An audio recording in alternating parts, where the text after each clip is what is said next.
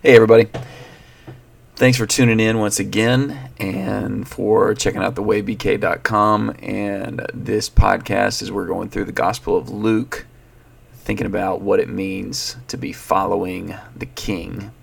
We've probably said this before. I'm not sure if we said it so much on the podcast, but if you live in Brooklyn and if you're looking for people to sit down with you to talk about faith, it doesn't matter if you already believe in Jesus, if you think the Bible is completely whack and it's all a hoax, but you just want to make sure, if you got some sort of personal problem you're trying to deal with, whatever, we're here for you. We're not here just to produce content online and to manage a website or keep house in group Bible studies. We really want to connect with individual people and try to be a help in your life. So if there's any way we can help you, reach out to us. Go to our Connect page on our website.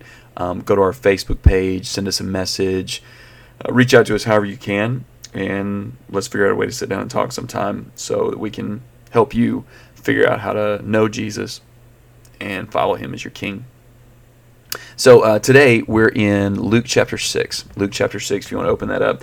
You want to read that either before or after you listen to any of these, because obviously we're not going through every detail in a 15 or 20 minute audio recording. We can't get into every detail of these chapters. We're just trying to hit highlights of some of them. So before we start, I wanted to share something with you. I've been reading a book called Prisoners of Geography. It's actually sitting here on my desk. Prisoners of Geography by a guy named Tim Marshall. So the book it's a geography book, and it talks about how different landscapes and proximity to waterways and oceans and rivers and harbors and different things, how that affects countries. So it's like part world history, part international politics, international relations, but all with a focus of how geography affects history, politics, society, etc.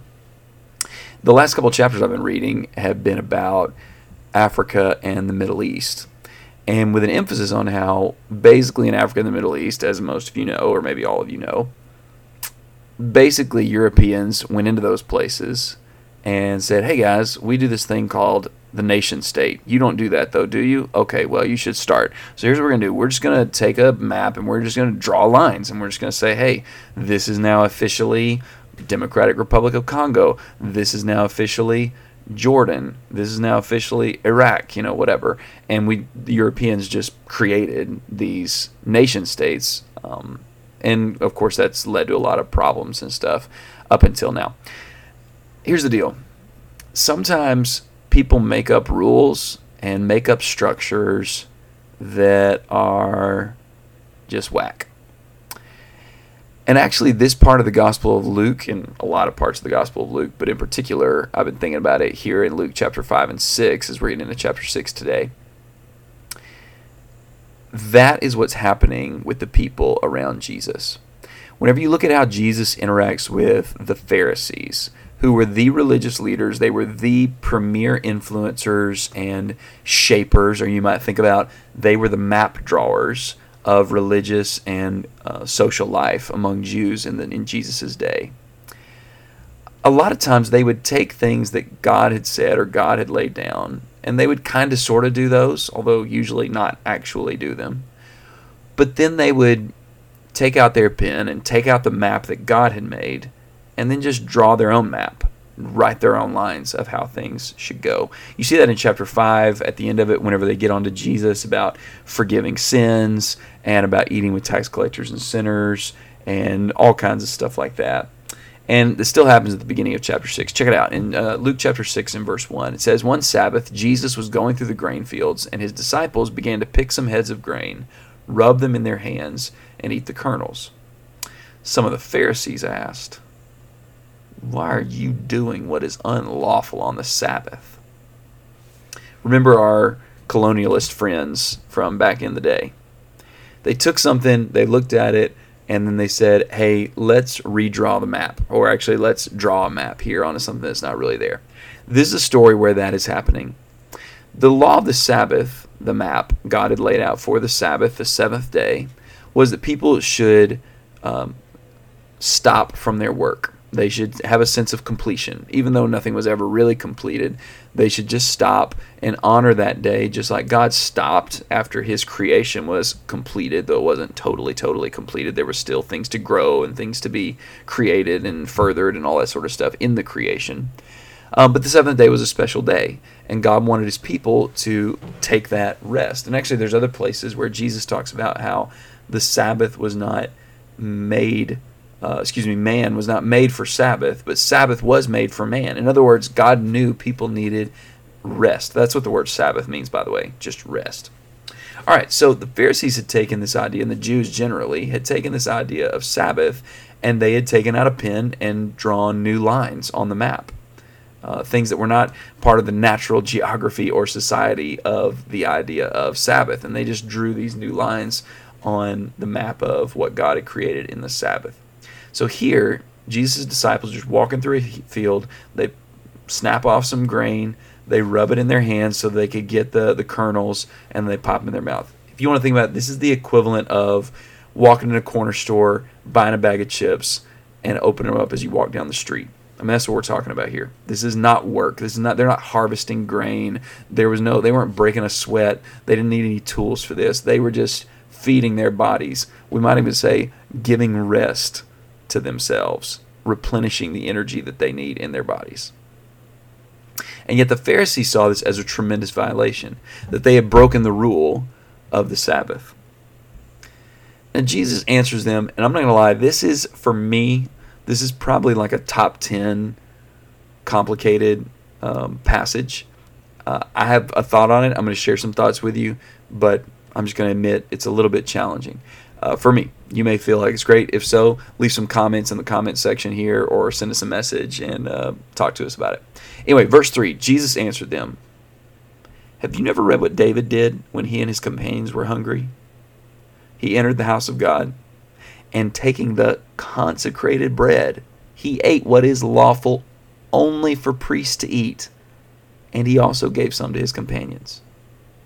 Then Jesus said to them, 'The Son of Man,'" referring to himself, "'the Son of Man is Lord of the Sabbath.'" Strange response from Jesus, right? So on the surface, what some people think Jesus is doing here, and this very well could be right, because actually some people who I respect their Bible knowledge say this. Some people think what Jesus is saying is, hey guys, I know they're kind of breaking a rule, but don't y'all remember King David back in the Old Testament? You can go read this in 1 Samuel 21. 1 Samuel 21. Don't y'all remember what David did? He did a thing that broke the law. He wasn't supposed to eat that bread. That was only for a holy, dedicated priest. And yet, David ate it. So if David could break that law, it's not that big of a deal for my guys to break a law. So that could be what Jesus is saying. I have a real problem with that, mostly because I just don't know of many, if any, other places where Jesus actually himself breaks a law or gives a free pass for anyone who is living under the Jewish system, which that system was in effect until the death and resurrection of Jesus. I don't see Jesus ever advocating someone breaking that law. Matter of fact, he would oftentimes encourage people to follow even the pickiest of picky parts of the law. He would tell people to do it. So it's hard for me to imagine Jesus basically saying, hey, you know what? It's fine sometimes to break the law. Here's what I think is actually happening here. I think what Jesus is saying, hey guys,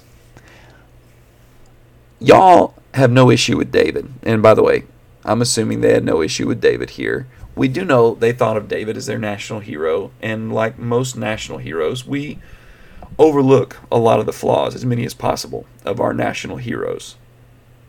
Kind of like how we overlook that the reason why a lot of conflict in the Middle East and Africa exists is because Europeans went in there and redrew maps that fostered a lot of conflict, although there was conflict even before that. But you get the point, right? We can overlook our heroes, especially our national heroes.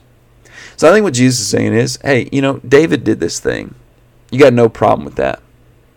Here's the deal. There's someone greater than David in front of you right now. I, the Son of Man, I'm not just the king that reigns in Jerusalem who should be given a free pass about bread. I'm actually the one who made the rules. So don't you think I understand them better? Because the Son of Man is the master of the Sabbath. I think that's the real point that Jesus is making. I'll be honest, you may disagree with my take on why he's bringing up David, but I do know what Jesus wants us to walk away understanding. I'm the rule maker. But not just I'm the rule maker, I'm the rest giver. If you want real rest, Jesus is saying, you're not going to find it in determining whether or not you can break off some seeds in your hand and eat them. The only way you're going to find rest is if you come to me and if you understand me. In verse 6, the story goes on where Jesus went into a synagogue and he was teaching, and there was a man whose hand was shriveled. So you might think of somebody who's got a disability with their hand, some sort of muscular problem or whatever. So and look at this. The Pharisees and the teachers of the law, instead of trying to help this guy, praying for this guy, taking up a collection to bless this guy, they were looking for a reason to accuse Jesus. So they watched him closely to see if he would heal on the Sabbath. But Jesus knew what they were thinking. By the way, if Jesus were to heal on the Sabbath, that would be quote-unquote work. So they watch him closely. Let's see if we can bust him on this. He kind of sort of got us on that grain in the field thing, but we can get him on this.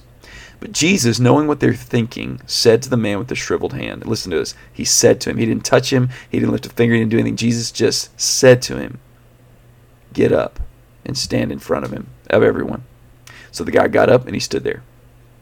Then Jesus asked the people, especially the Pharisees, the teachers, etc., I ask you, which is lawful on the Sabbath? To do good or to do evil? To save life or to destroy it? He looked around at them all. By the way, the Gospel of Mark notes in this story that Jesus looked with anger because of their hardness of heart. In other words, nobody admitted, you know what, Jesus, you're right.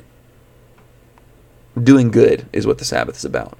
Providing rest and restoration and blessing to people. That's what it's not about just bringing a bunch of rules on people. That wasn't why God invented it for the Jews to follow. It was to bless them, to heal them, to help them. None of them admitted that. And so Jesus said to the man, stretch out your hand. Here's what I love, by the way. Jesus, first off, exposes their hypocrisy. That they were just looking to blame people for stuff, right? They didn't really care about Sabbath. They didn't get the point of the Sabbath. They didn't understand it. They were just drawing their own map of how things should go. Jesus is saying, I'm here to give real rest. And meanwhile, you guys are just trying to figure out a way to trip people up. Jesus exposes them for that hypocrisy and wickedness.